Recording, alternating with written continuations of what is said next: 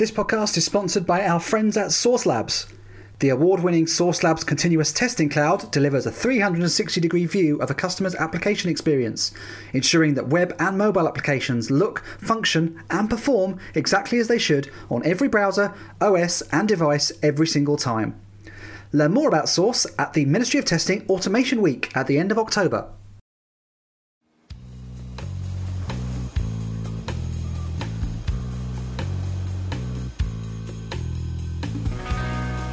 Welcome to Testers Island Discs, your most musical guide to software testing. My name's Neil Studd, and I'll be your castaway companion.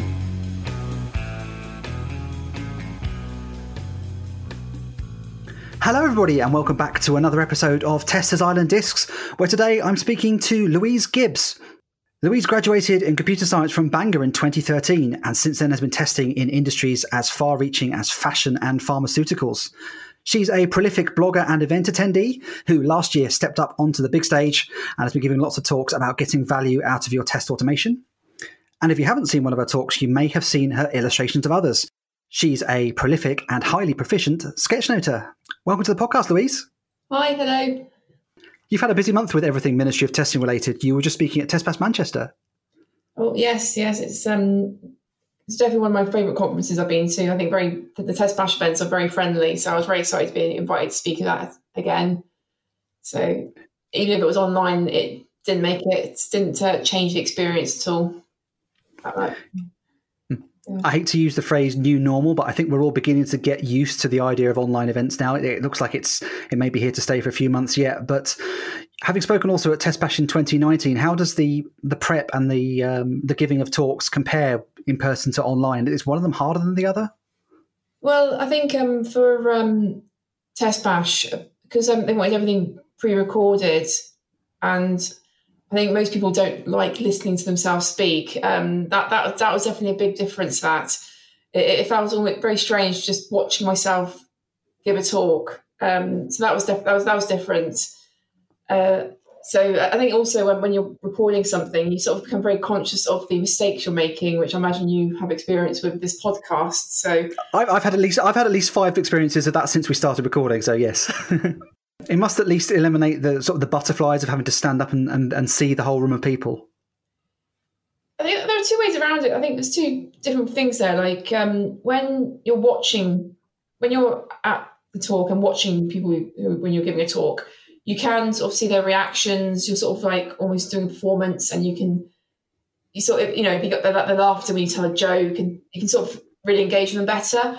But at the same time, with online talks, you have still got the chat feature, so you can sort of see what people are commenting, and that can be just as interesting, because I think they put their emotions into words there, so they're always that's just as nice. So I think you still get that reaction, but they're just very, very different. But it seems weird that it's been only a year or so since I actually met you for the first time at TestBash Manchester in person in 2019, when you were starting off on your conference speaking expedition. Has 2020 and lockdown helped or hindered with that? Because I guess there's more online opportunities. There has been. Yeah, and I did quite a few meetup talks. So I know it has made attending meetups a lot easier. So you've been able to practice giving talks a lot easier. Again, they're online, so I think you're also meeting a wider audience. But then at some point, also I found actually with everything being online, and because everything was online and it's a lot easier to put things online, there were so many more conferences, so many more events, that I did find myself, I was exhausting myself. I was trying to do too much. It felt like there was so much to do and I wanted to do everything. And I think I had to sort of think about trying to step back a bit. So I think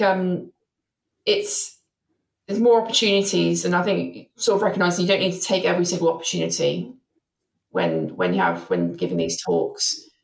So it has been very, very different. Very different.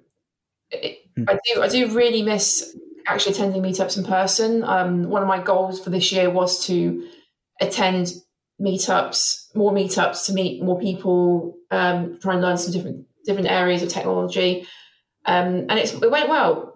January and February, it was going really well. My aim was to go to at least one meetup a week, and I was doing very well. And then March, they suddenly all started being cancelled and then not existing at all. And so that kind of ruined that role a little bit. I think that my main thing of that was but there were two aims of that. One was to meet new people, and the other one was to learn new things. And I suppose I'm still able to get the learning side of it. Meeting people has been a bit harder though. So I think that a lot more people are. There are different. I think that there are different opportunities for networking though. So a lot more conversations taking place online. A lot more comments on social media as well. So I feel like everything's changed, but it's more like things have been replaced. Things that we had before have been replaced with just different ways of doing things. Yeah, I think people have found other ways of directing their energy. So yeah, that output is still happening. Like you say, it's kind of happening all over the place, which means anyone who, like you or like me, sort of gets FOMO, fear of missing out. There's a lot of that around. I've been kind of winding down my use of social media for a while, and I keep coming back on and finding I missed amazing things. I know that there are testers who organise these things that they just call testers hangouts, where they're like, I think they're like a Google Hangout session or something, or a Zoom session where people just drop in and chat, and those sort of things are great, but I only ever seem to hear about them after they've happened. I think as time goes on, we're going to find more and more ways to pool these online resources. Obviously, Ministry of Testing, if you're a member, you've got access to all the talks from previous test bashes, which is what we're going to talk about.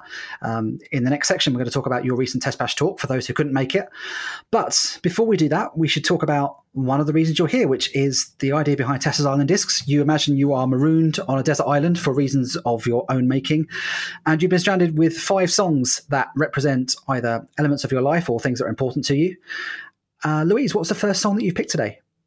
So one thing you probably noticed about my music, my favourite music is usually from movie soundtracks. My favourite movie, if you ask me what my favourite movie is and why, the reason will usually be because of the music from it.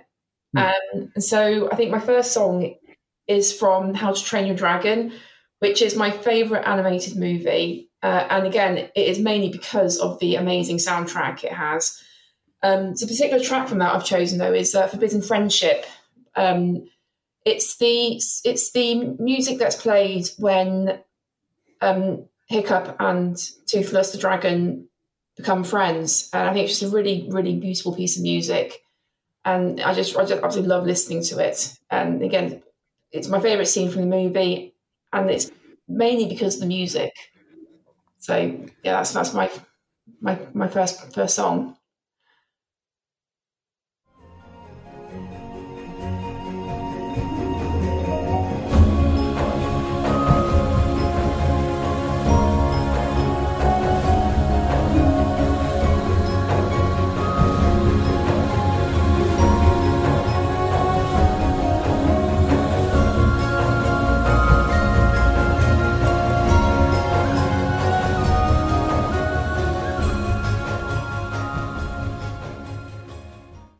That was Forbidden Friendship by John Powell from the movie How to Train Your Dragon. Now, Louise, the talk you gave at Test Bash Manchester recently was called Don't Run Before You Can Walk. And I mentioned a list of your hobbies and activities at the beginning, but I missed off the one that this relates to. Can you tell us the slightly painful story behind your talk? Yeah, so while I was at university, I think I went through it with my rebel daredevil phase. I took up rock climbing and absolutely loved it. I think I went to university in North Wales, in Bangor, which is very close to Snowdonia. So I was going up in the mountains every weekend, walking up Snowdon and other mountains up there. And then in my second year, I took up rock climbing. At the end of my second year, just after my exams, so luckily they weren't affected by this, I did have a very horrible rock climbing accident. I fell 80 feet down a rock face. Luckily, this whole thing, I look at this whole thing, if you land on your head, you're pretty much buggered. I landed on my legs, which was probably what saved my life. I broke my ankle, both my kneecaps, both femurs, a couple of ribs, my elbow, and I dislocated my shoulder. So it was kind of bad. It was bad. took some time to recover from it. I had to take a year at university. A lot of it, again, like several weeks in hospital, even more operations, and I did spend a very long time, most of that year, in a wheelchair. So, obviously, when you get injured, you don't give up. You will get better. Most times you will get better, and it does take a lot of work. It's not something that happens very quickly, though. It's something that takes several years to recover from. So that's kind of how it went. That's what the title was referring to. Don't run before you can walk. I didn't go straight into trying to walk and then run and go up mountains again. It was a very slow process. I started off small steps towards like walking short distances to walking without crutches short distances, and then gradually building up until I was eventually doing again. I did doing rock climbing again eventually. So you did. I was going to ask whether that experience was enough for you, but you overcome sort of mentally the trouble behind that. So I have no memory of the accident, so that didn't really traumatize me that much. So eventually I was rock climbing again. I think after a year out, when I went to university, I went to do some easy indoor stuff. I don't go rock climbing anymore that much. I did do it. I never went to the same. I wasn't doing it as much as I was before the accident, but I did do quite a bit of rock climbing still as I was recovering. Probably at times when I probably shouldn't have been climbing, but I think it helped my recovery as well, though. Getting out there and doing some exercise, and again just being careful. I think so. I never did anything too drastic when I was rock climbing. Obviously, with any leisure or sporting activity, there's always some risk of accidents happening and there being a recovery time. But as recovery times go, that sounds like one that had many stages over a number of months and years. There must have been some very, very hard times, some very low points in there. How did you get through sort of your lowest moments then? I think it's definitely a lot of support from family that helped. And I think for me, it was mostly like just doing stuff. I was unable to work and able to get a job because I was on a lot of very strong medication, which was making me fall asleep randomly. So I think the real one was I started just working on projects and stuff. I think particularly I started doing a lot more sewing and embroidery. That's like working on things. I wasn't at university, so I wasn't studying, and I think at one point I was getting very bored and feeling a bit like a layabout a bit, which I didn't like. So I think one big activity I did do was during that year, my sister was pregnant, so I made a quilt for my niece. So I think just doing projects and just doing things, I think that's kind of what kept me going, really. And then eventually I went back to university and I had stuff to do. Suddenly there's less time to do stuff. So I think really just keeping myself busy. That was it. Fantastic. And you're back to almost full health now, or are you ever back to 100% again from something like that? So yeah, I think there are obviously long-term issues from some of the injuries. I have a permanently fused ankle, so the ankle doesn't move at all, which does mean I've trouble controlling a clutch when driving. So I always drive automatics. But I think that's the only real significant one. And buying shoes is quite difficult. Like I struggle to keep shoes. I can't wear slip-on shoes because they won't stay on my feet otherwise. So I have to wear ones with good. Like I've always got to wear lace-ups now. So things like that, and heels obviously can't. I think it's very small things, superficial things like that. So nothing too stick. But I do go out run. I don't do any rock climbing anymore, but I do go out running. So I think it does impact my ability to run, my speed and ability to run properly. But generally, it's very, very minor changes. Yeah, it's an unexpected list of side effects, but I guess considering what happened, you must consider yourself very lucky with that. We're going to go on and talk about how that relates to testing, the don't run before you can walk part of it, in the next section, after we talk about the second song that you picked today. Oh, okay, yes. So, second song, I was a big Game of Thrones fan. I've never read the books, though. I never watched the TV series. My favourite scene from the entire Game of Thrones series, Light of the Seven, it's a scene where the Sept gets destroyed. And what I love about this particular track is that Game of Thrones was very well known for having very sudden, unexpected deaths that just come out of nowhere. What I think makes this scene quite noticeable is that we sort of knew it was going to happen. So instead of having this big sudden death that comes out of nowhere, they decided to really build up slowly towards it. And so this piece of music is just so slow and very calming and just builds up slowly and slowly. It sort of almost lulls you into this false sense of security. And what I love about it is you sort of know that it's a false sense of security. So it's very subtle and it builds up until you finally, the track just suddenly ends. And if you listen to that piece of music without actually knowing the scene, you sort of know that something big happens at the end of it. And again, I think it's my favorite scene from the entire series. I love the music from it. I love the music from the whole series as well, actually. But this particular piece is definitely my favorite. It's Light of the Seven by, I'm never really sure how to pronounce his name, actually. Ramin Djawadi, I think it is. So that's my second track, Light of the Seven.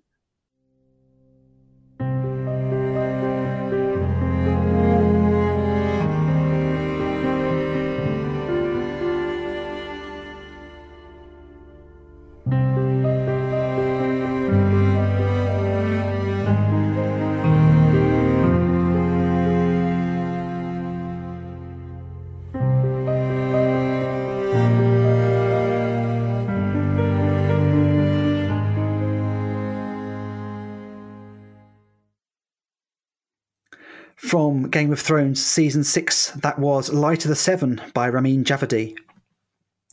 Now, we were talking about your talk at Test Bash, Don't Run Before You Can Walk. We've heard the horrific story about your rock climbing accident and your path to recovery from there. Now, you were given this talk in the context of test automation. So what are the mistakes people make when they try to run effectively into test automation? So I think the main aim of my talk was to give people the confidence to just give it a go, just go for it. I think one of the biggest challenges with test automation is some people, it can be this really scary, daunting thing, which it can almost, some people are almost like they think they can't do it. Same time, I think if you don't go into it correctly, it can go very wrong, and that can destroy your confidence and it can destroy any opportunity you might have. So I think it does come back to one of my first experiences with test automation.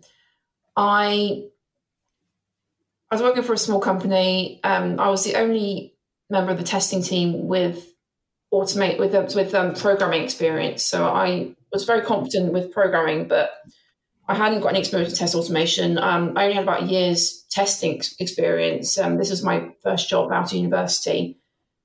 And I think I went straight into that where I thought, yeah, I could totally do this. I can do this. And I think it's really just go for it. I think it's nothing wrong with just going for it, but sometimes you've got to maybe step back and think, how is the best way to just go in there? Don't jump straight first, but first think about what you're going to do and how to do it. And yeah, I did make quite a few mistakes. Luckily, I was just trying things out anyway, and I was able to. I still had that opportunity to just step back and start again, and just think, what did I do wrong? What should I change? And just jump in again. But this time, thinking a bit more clearly, more carefully about how I should approach it. And so I think I kind of felt like some parallels with my recovery from my rock climbing injuries, in that it wasn't something that happened overnight. You're not going to be able to suddenly develop automated tests. You do need to go into it slowly. And I think this kind of relates to anything really. When you're learning any new skill, anything you want to try out, you do need to sort of think very carefully about how you approach it and do it in the right way. Otherwise, it can go very, very badly. And that can just really, really just destroy your confidence. So that's kind of what it is. Like, rather than going straight into test automation, thinking carefully how best to go about it, making sure you have the right skills, developing those skills, and then just sort of building it up slowly.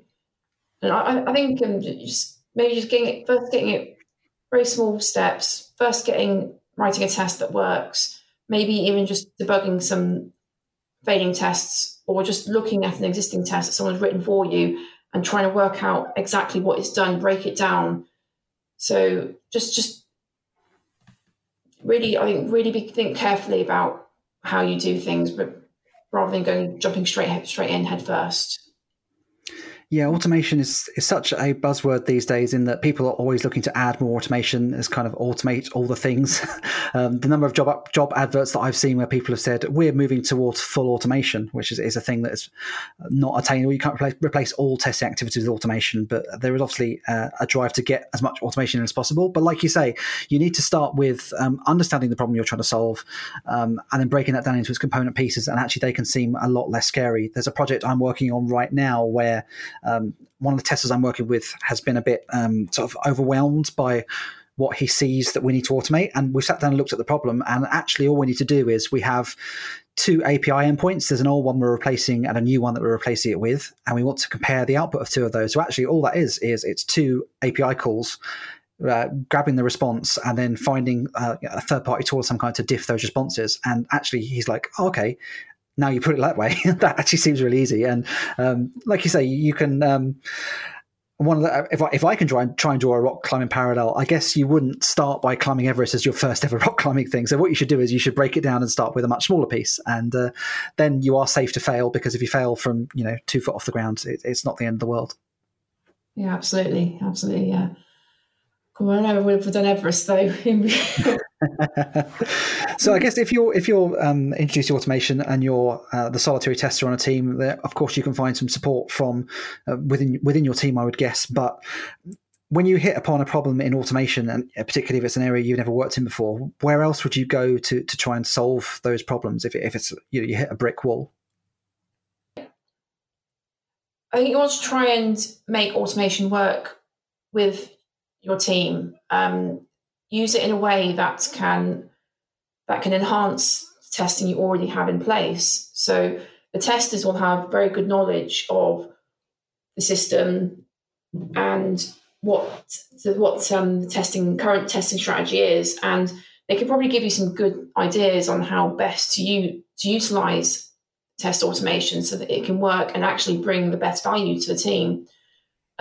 Always also worth speaking to developers. If we're not sure how to do something, the developers, they are experts, they're expert programmers. They can probably help you and give you some ideas.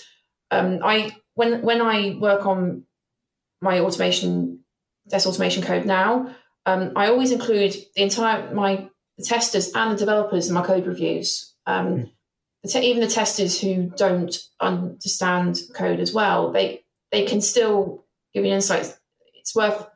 It's nice to give them that opportunity to understand what is already in place. So I think, definitely speaking to both the testers and the developers are the great people to speak to for help. You also want to maybe speak to business analysts, asking trying to understand what the priorities are, what is the most important part of the system, what could destroy the business if it didn't work, because that is probably what you want to focus your tests on. So as soon as possible if that component isn't working. So I think speaking to everybody, not just testers, I think can really help you understand how best to use test automation so it brings the best value to your team, to the project, and to the business. And that, I think, it's just, again, if you ever And I think it's also, if you ever do hit a brick wall, the real thing you want to do is just speak to someone, ask someone for help, anyone for help. I mean, regardless of experience, I think everyone may have ideas that can inspire you to try something different out. That's some really useful tips that are applicable in a load of different domains, regardless of what you're working on. Yeah, but development is always a people problem, and at times a communication problem. I think that's some really good advice to actually get to the bottom of what the problem is that you're trying to solve. In the next section, we're going to go into some specifics about the tooling that you choose for your automation. We're going to take a trip back to Test Bash 2019. But before we do that, we're at the halfway point. What was the third song you chose today, Louise? So this is the only song I've chosen which is not from a movie soundtrack. It is a classical piece, though, and definitely my favourite. It sort of always brings up memories. I played the cello while I was at school, and so I do love huge orchestral pieces. Just sort of, particularly, especially if it's something I might have played as in the school orchestra. So this one is definitely one of my favourites, though. It's In the Hall of the Mountain King, composed by Edvard Grieg.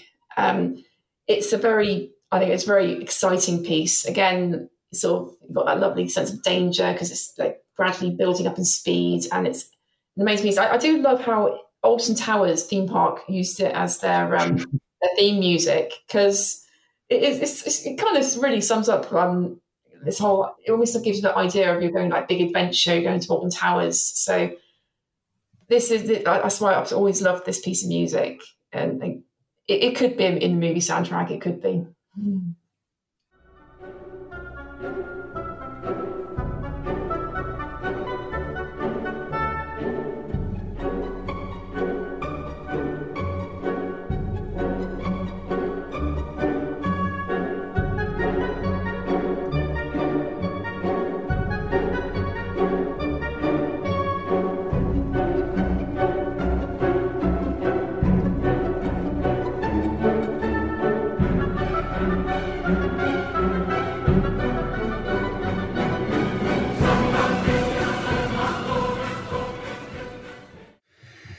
That was In the Hall of the Mountain King by Edvard Grieg. The version you heard there was by the Oslo Philharmonic Orchestra.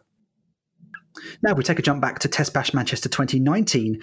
You were giving a talk there, Louise, called The Joy of Record and Playback in Test Automation. Now, record and playback tools do often get a bad rap.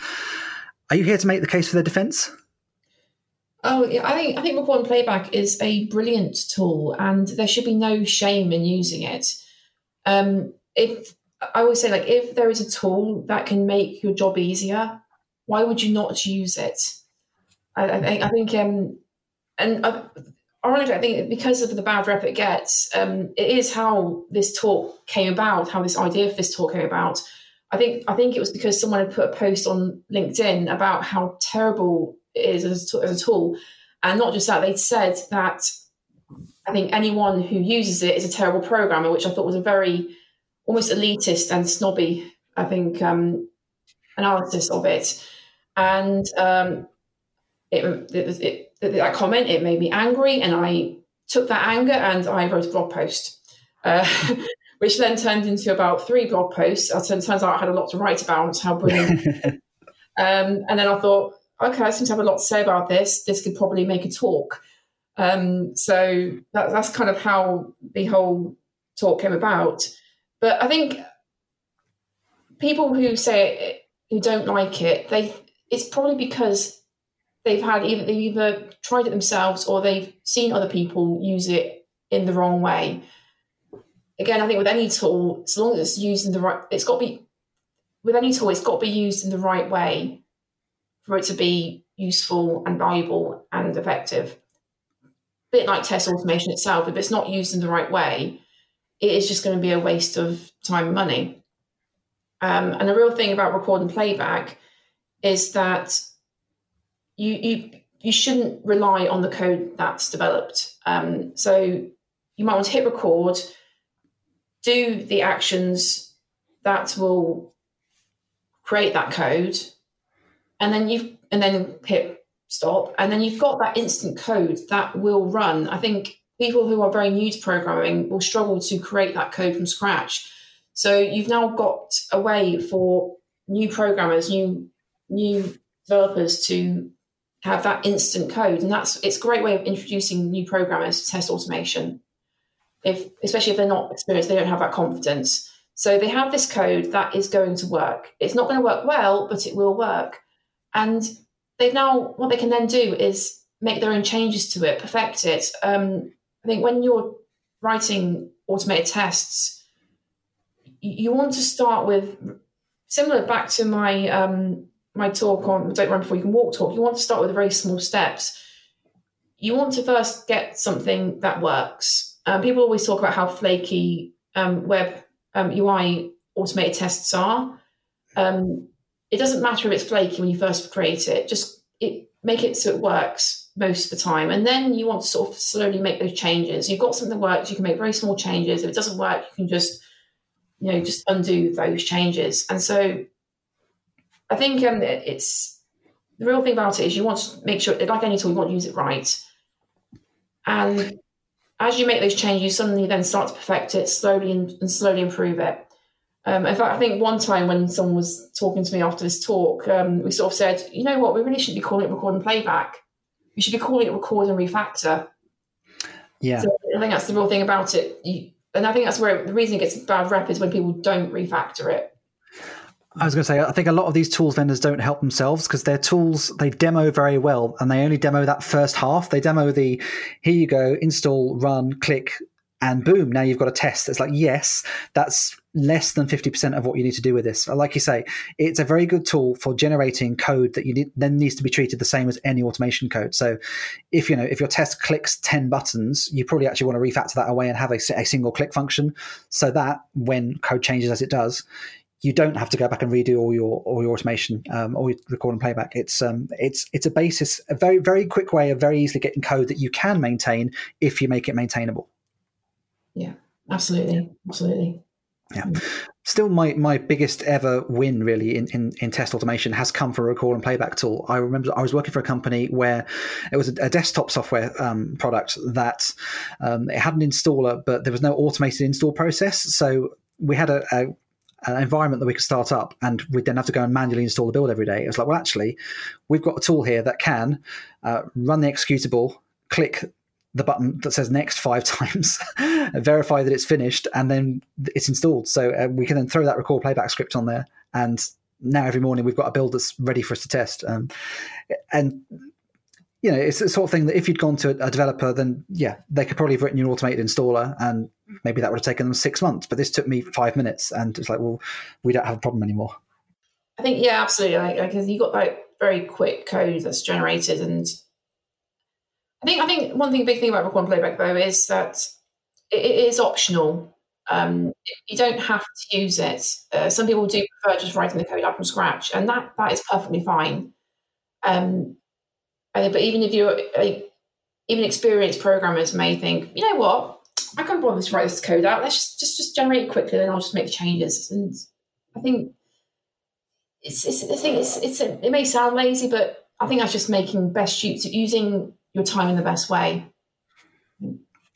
Yeah, it's another tool in your toolkit. I mean, there are times when I'm trying to do things like set up like an element locator where there are various ways you could do it, but sometimes the easiest way I can find is to open a tool that I have that one of the things it does is tell you what the name of that element is or the best route to it. And you pick and choose what you want to use. No matter what the vendors tell you, you don't have to buy into just their solution. You can use it as part of what you're doing. But as with everything, sort of. I always find it interesting when you mentioned locators, because I think sometimes I've seen some record and playback features that allow you to just track the locators. And I thought, which one was it I was using? I think it was Ranorex, actually, and I was using. And I was kind of using the record and playback to more create the locators. And I then noticed that there was a track button. I thought, oh, what does that do? And I realized it just created the locator for you. So it's sort of like very similar way as the record and playback works. It just automatically generates that locator. But I think the locators can, usually when things go wrong with record and playback, it's usually because the locator hasn't been generated properly. So again, it's like a refactor thing. You just need to just sort of change the code behind the locator that it uses. So. Yep, as with anything in testing, don't use it blindly. Understand what you're using, and it can be a valuable tool. Absolutely. We are hammering through this podcast now. I don't know where the time's going, but we're up to song number 4 now. Ooh, excellent. So yes, song number 4. It's from Gladiator. It's Now We Are Free, and it was composed by Hans Zimmer and Lisa Gerrard, which I'm ashamed that it's the only song that has a female composer on. It's I think it was at last year's Oscars, they announced they actually had a female composer play the music for announcing the best film score category, because it's probably one of a lot of the time Oscar nominations, with the exception of the best actress category, they tend to be very lot more men seems to be in nominations. So I think it's one thing I would like to see in movies, like more female composers, definitely. But no, this one I absolutely love. Now We're Free. It's a beautiful piece of music. It's one thing I think about Hans Zimmer. A lot of his music, some of his best music seems to be at the end of the films, and I think it provides quite a memorable ending to the film. And I think this one definitely, Gladiator. It's sort of like gets that lovely feeling. It's like a happy ending, but also you're quite sad because the main character's died. Spoiler alert if anyone's not seen it. It sort of gets that look. It's such a big mix of emotions I get from that ending scene. And again, I think it's definitely a brilliant movie, but again, like with a lot of movies where Hans Zimmer's done the score, it's usually the ending that's been the most memorable. So that is my 4th song. Now We Are Free from Gladiator.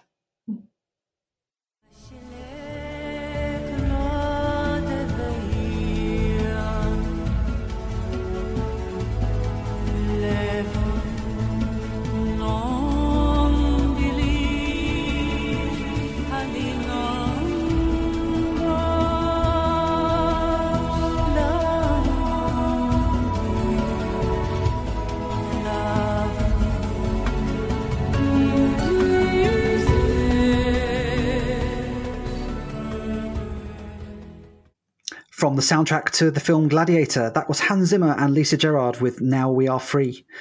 Now, Louise, I couldn't possibly get you on this podcast without talking to you about one of the most amazing things that I see you do, which is sketchnoting.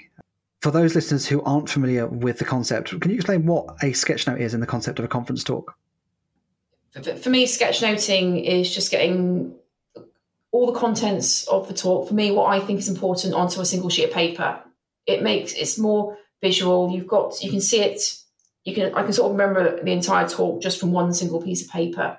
For me, I think I love doing sketchnoting because for me it helps me analyze my notes from the talk. I know there are a lot of brilliant sketchnoters out there who they create their sketchnotes live during the talk. I really can't do that. I've tried it, doesn't work.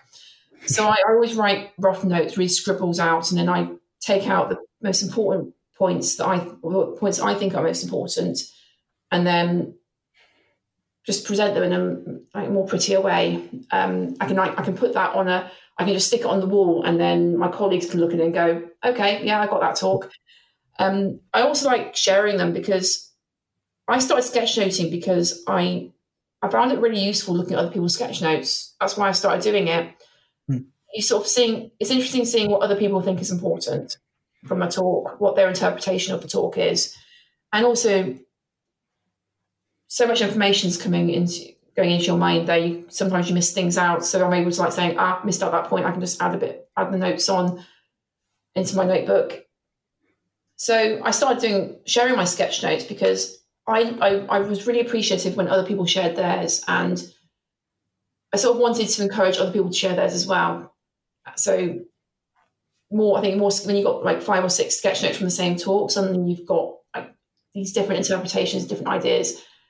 I think also as a speaker, it's interesting seeing sketch notes of your own talk because it's nice to see what other people think are important from your talk. I don't believe that I don't believe that the speaker's own interpretation of their own talk, I don't believe that is going to always, that's the only interpretation. It's not always the only correct one as well. I think you can get lots of different ideas from these talks. So it's just, I think in a way, a sketch note is maybe your own interpretation of the message from the talk as well. That's what I would see. I think the real benefit, some people just struggle with note taking. So just being able to see someone else's notes, I think can help them just add to their own notes as well. Do you know, that's a massive light bulb moment for me. I've someone who has always liked the idea of sketchnoting, but struggled with it. I've never thought of the fact that I could sketchnote after the talk was finished. I could do my notes and then do it separately. I've always been sitting there frantically trying to do it during a talk, and I think that's probably why mine have suffered. The other thing is I can't draw for toffee. I'm not artistically inclined. Is there any way to get around that? Because these sort of things, not just by yourself, but by other people, they look beautiful. Do you have any sort of tips on how you go about structuring a sketch note in a way that makes it stand out? So I think the real thing is if you think you can't draw, don't draw. Instead, just focus on getting the text onto the page, drawing boxes around them so you can separate out each of the different ideas, and then maybe just decorating the box in a different way. That's where you add your colour in. So you write out some ideas in black pen, then draw a box around it in pink pen instead. Just add different colours into it, and also experiment as well. So if something doesn't work, that's fine. Just share it anyway. I think they are sketch notes. They are meant to be brief. They're meant to be rough. They're not meant to be perfect. So don't try to make them perfect. Experiment with them, and I think maybe rather than drawing, just focus on the colour, adding colour on instead. I think that's kind of how I sort of started out. Sometimes it's really hard to think of a good picture that might accompany the point. So if you can't think of a good picture, then just don't add it in. So I think that's the thing. Maybe focus more on the boxes around the text and adding colour instead. And one thing you can also do is just practice sketchnoting as well. So doing a mood board, maybe thinking of a particular testing area and then thinking of different doodles, different drawings that could accompany that. Exploratory testing, you could have a picture of a map, or you could have a picture of a compass, someone or an explorer or someone like that. I think I once used an example of an iceberg for explaining the difference between scripted testing and exploratory testing. You've got the part of the iceberg you can see, that's the scripted testing, the stuff we know, and you want to confirm that stuff that you still know, that your understanding of what you know is still true. And then you've got the stuff you can't see, the part of the iceberg you can't see, and that's where you do exploratory testing, where you're trying to discover more information. So sort of just thinking of a mood board that just generate ideas of what you could do, what you could draw in your sketch notes to explain an idea. So yeah, I think that, so just to summarize, just again, focus on colors rather than drawings. And if you do want to start maybe incorporating drawings as you become more confident, maybe start creating some mood boards for ideas, what you could include in your pictures. I honestly think I'm going to go back and sketchnote this podcast as practice, because there have been so many good pieces of advice there about how to get this going. Like you say, it's funny enough, as with automation itself, start small, go slowly in your own time, and then build up. My aim is, we've got Test Bash New Zealand coming up in the middle of November, and I'm going to aim to try and sketchnote one or two of those talks to an adequate degree that I feel confident enough to publish them online. So we'll see how that goes. I think that's a good idea. Like, one other thing, and I think I've sort of, my sketch notes have sort of become a lot more prevalent since lockdown started, because when you're doing when it's all online, you have all that space, you have your drawing tools at home, so you can sort of create your sketch notes during the talk. But I think doing it during a live conference when you're actually there is a lot harder, which is another reason why you should probably avoid sketchnoting live if you're not having enough practice. But I think also, again, don't try and sketchnote every single talk. I think particularly Test Bash Manchester, which has just been, I have missed out a couple of talks. I do intend to watch them later and add them in, but I think sometimes I was starting to realise I wasn't enjoying the day. I wanted to take time to do some networking and enjoy the day as well. So I think don't try and put pressure on yourself to sketch note every single talk, because I think I've made that mistake and it can really affect your experience of the conference. Yeah. And that brings us full circle, talking about online conferences, which is where we've all ended up in 2020. Let's hope that 2021 has some more in-person events for us so we can all get together and meet and have in-person experiences. But before we wrap up, there is the small matter of your final song choice today. This is so I think anyone who loves movie soundtracks will be very familiar with John Williams. He's composed probably the most iconic film scores ever. You very nearly had an entire list of just music by John Williams, but I think you've got Jurassic Park, you've got the Jaws theme, you've got. Did he do Harry Potter? I think he did Harry Potter. Yeah, they're very memorable. But I think his best film ever, Star Wars, and especially the main title. That's definitely. I couldn't have my list without the main Star Wars theme on it. So that is my fifth and final song.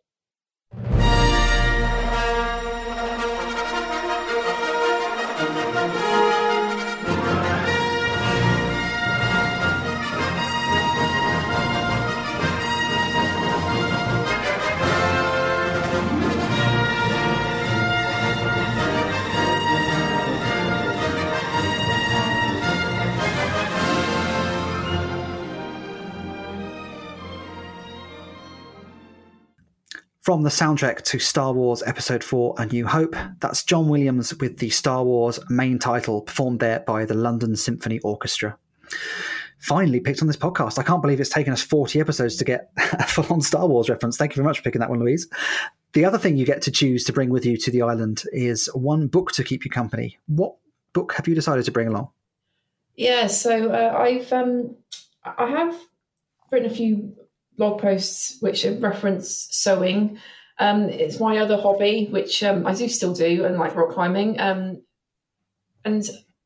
it's the Embroidery Stitch Bible by Betty Barnden. It's just a book with different embroidery stitches. One thing I like doing sometimes is just opening it randomly, picking a stitch, and then just getting a blank canvas and just experimenting with it. And I do think it's one of the most important skills any tester can have is creativity. And I think you really should be, I think when you think about your hobbies, try and have something that can really help with your creativity and boost your creativity. So this is definitely my favourite book. I could not be without it. Thank you for that choice. That joins a very small selection of creative/practical books that people have picked. I'm a bit concerned that on this desert island, I'm not sure what you're going to embroider, whether you can weave. Weaving may have been more appropriate, but it's good to have that in the collection. That book will be added to the selection that's available on Goodreads. It's a collection of all the books that previous guests have selected. That is linked in the show notes. You'll also find a link in the show notes to the Spotify playlist, which has all the songs that everyone has selected.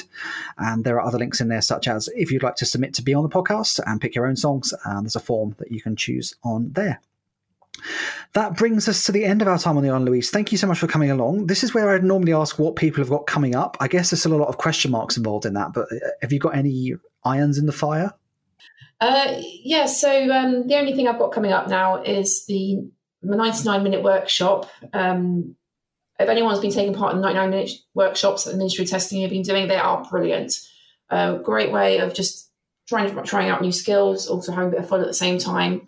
And I am doing a 99-minute workshop on visual facilitation and sketchnoting. So if you want to improve your sketchnote skills, then you should try out my workshop.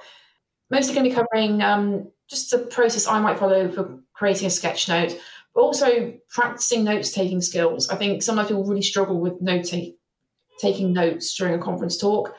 So that's one thing we'll also be practicing during the workshop rather.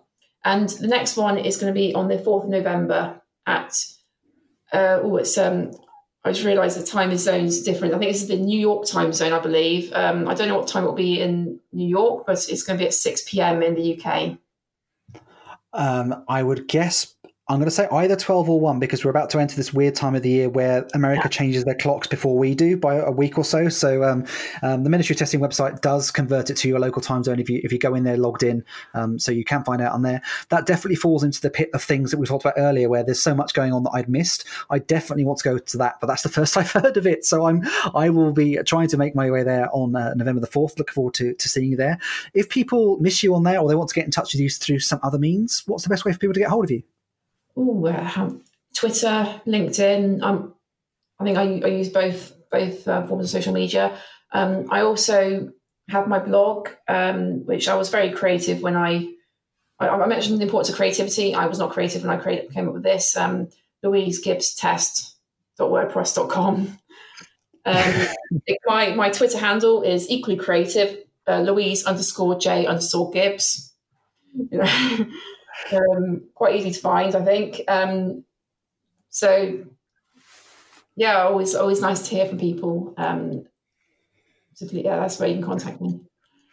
Excellent. We'll put all those links in the show notes as well. If people would like to get in touch with the podcast, our account is at Testers Island. You can find me on there occasionally when I remember to log into Twitter. But thank you very much for coming along today, Louise. It's been a pleasure. Like I say, it's only been a year since we first met at Test Bash Manchester last year. It seems a lot has happened in the world since then. So it's been nice to catch up with you. I still can't believe that was only a year ago. It is. Yeah. But yeah, thank you for having me. I've always loved this podcast and wanted to go on for so long. So I'm so pleased. Well, we're delighted to have you, and it's been an absolute pleasure speaking to you, dear audience. And we'll be back with you next month, which is November. Where's the year going? We'll soon be out of 2020, thank goodness. We'll catch you all next month. But thank you very much once more, Louise. Thank you. And we'll see you all again soon. Bye. Testers Island Discs is brought to you by Ministry of Testing. Written and produced by Neil Studd. Theme music by Green Day. Follow us on Twitter at Testers Island.